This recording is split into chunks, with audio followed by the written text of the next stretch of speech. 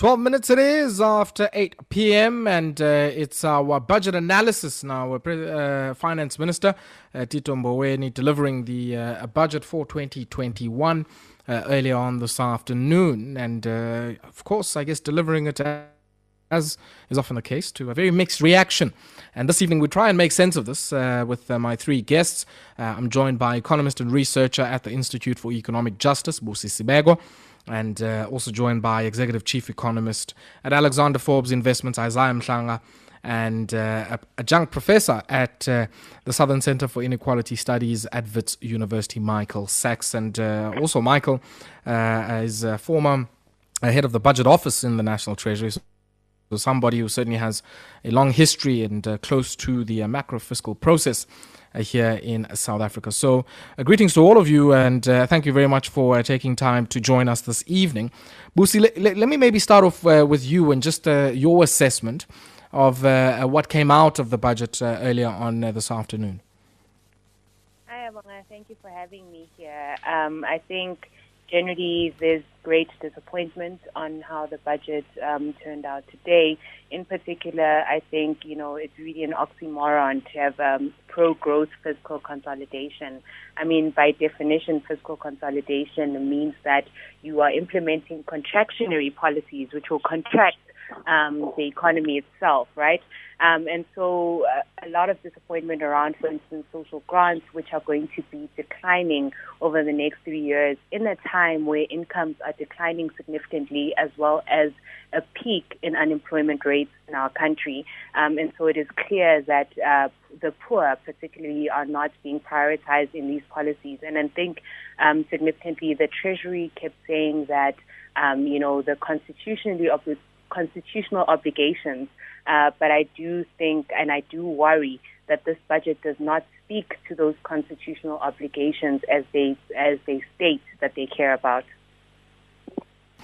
You make a very interesting point, and it's certainly a point I want to come back to with Michael, this idea of balancing the progressive realization of very important social services, infrastructure, and many other service obligations that arise from the Constitution, and I guess the resource envelope that allows for some of that to be possible. Isaah, let me bring you in here. Similar question to you, I guess, just your early assessment of what came out of the budget this afternoon.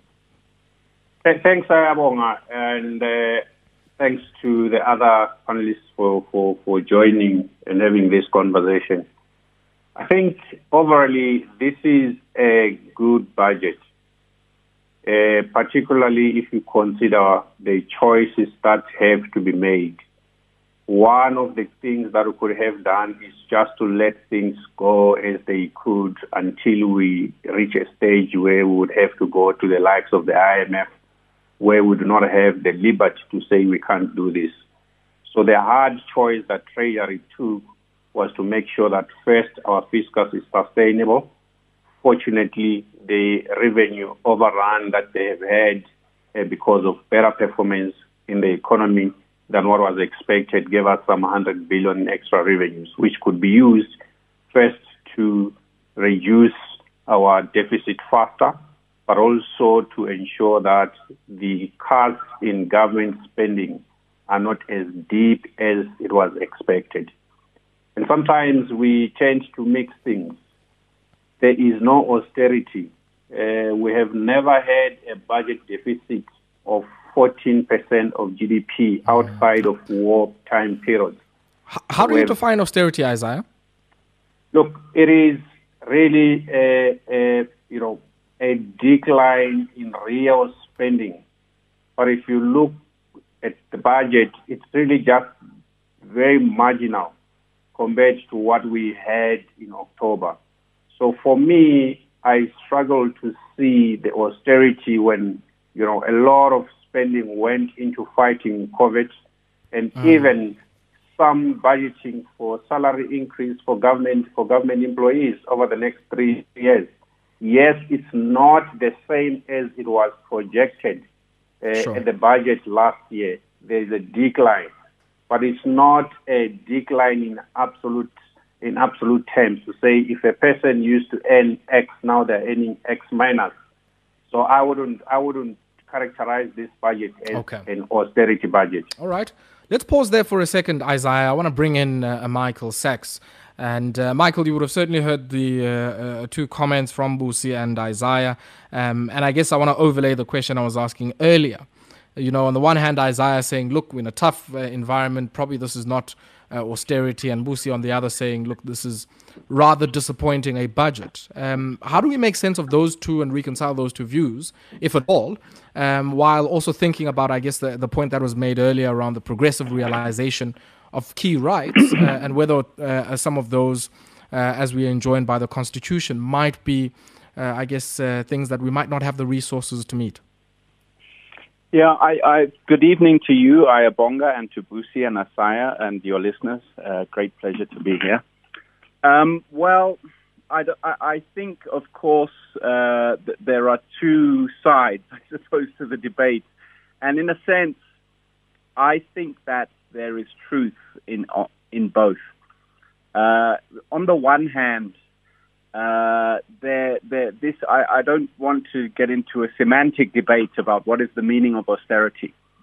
But the fact is that this budget envisages over the medium term a fall in the real value of social grants that is quite significant. We saw a 1.6% increase in social grants this year.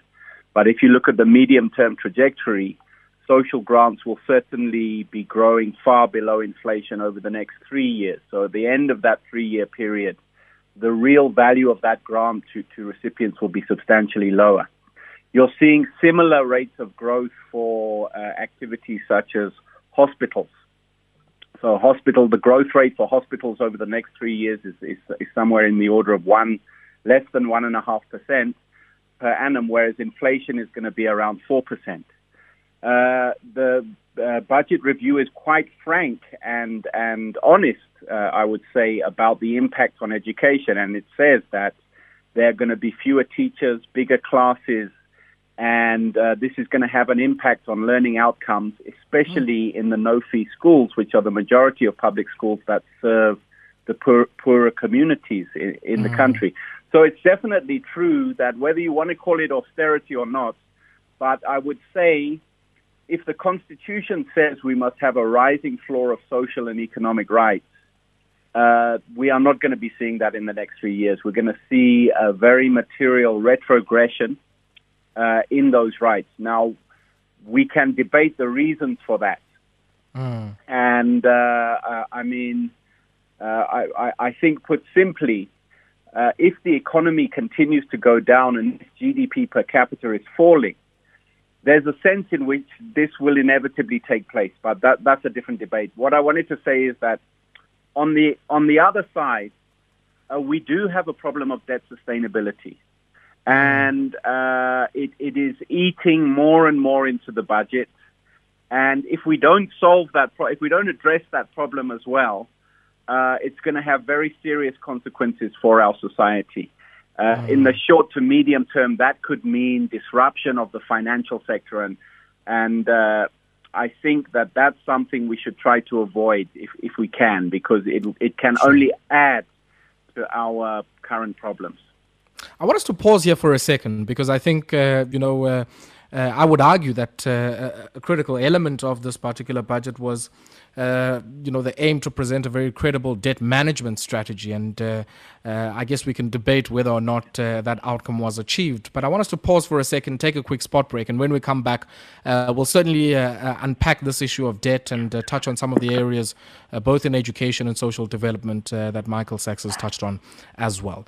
We take a brief break now. We continue with our budget analysis after this. Metro FM Talk here on the Mighty Metro, and it's our budget analysis, taking stock of the budget speech presented by Finance Minister Tito Mboweni earlier on this afternoon. And of course, let us know what some of your thoughts are. You can give us a ring on 089-110-3377, also out on Twitter. On @MetroFMSA, you can use the hashtag there, MetroFM Talk. We'll also take some of your views on Facebook on MetroFMSA. Busi, I want to bring you back into our conversation on the point that Michael was raising at the end, which is, some of the very insidious effects of an unsustainable debt path, or a path where our borrowing requirements grow unsustainably over a period of time. And we certainly do know that it has the implication of displacing investments in social expenditure and other expenditures that we need, but also has intergenerational implications. A lot of people have suggested, Busi, that effectively the finance minister's hands were tied, and there was a need to really communicate a credible signal to the financial markets that we were on a path to deal sustainably with our debt. And even the peak suggested is really, I guess, part of that type of messaging. What do you make of that? And I guess what were some of the alternatives? Thank you for that, Ayabonga. I think critically it's important for us to distinguish between debt servicing costs and the absolute debt. Because if we're going to talk about South Africa's absolute debt, there is no consensus on how much debt is too much debt. What we should be obviously concerned about is, the debt servicing costs, what we need to be continuously paying to resolve this debt over time, which is what is effectively displacing expenditure in other ways. But I think it is critical as well for people to understand that government has other alternatives, but the national budget is not like a household budget, and we cannot treat it that way, right? The first and foremost important thing is government has tools in their arsenal, tax, monetary policy, which includes obviously printing money, but also buying bonds and decreasing the cost of borrowing, which households cannot do. But also importantly, we need to acknowledge how important, government expenditure is. It constitutes 30% of our GDP, or above 30% of our GDP. And it is important, therefore, to understand debt relative to GDP. That's how we understand debt, right? We say debt to GDP ratio. So if you are decreasing your GDP, which is what's happening when they cut expenditure, they're going to contract the economy, which has multiplier impacts onto the private sector, which is already shrinking itself. What's going to happen is that debt to GDP ratio is obviously going to increase. And so it is important that government looks at the tools in their arsenal and utilizes those tools to ultimately reduce the cost of borrowing. And we also need to just rethink and question, and I think Treasury has to be held accountable. Treasury has been saying that they're reducing the debt to GDP ratio, or debt, since 2012. And we are now sitting at 2021, and they're just telling us that they're going to accelerate what they've been doing for the last decade and are hoping for a different outcome. I don't think that's acceptable. I think it is time to consider alternative, non-orthodox solutions to this problem. Okay. Michael, let me bring you in here, I guess, just on the point that you are making, and just to get your reflections on what Busi is saying. I mean, the options that are open to us as a country when it comes to the management of our debt, and I guess, the implications that has for the denominator, which I think is the point that Busi is making, that we have to think about, the year-on-year implications of the interest payments on the debt, but also, if we're going to look at the debt to GDP measure, let's also pay some attention to the denominator as well. Did we just lose Michael? Okay, who do we still have on the line? You? Okay.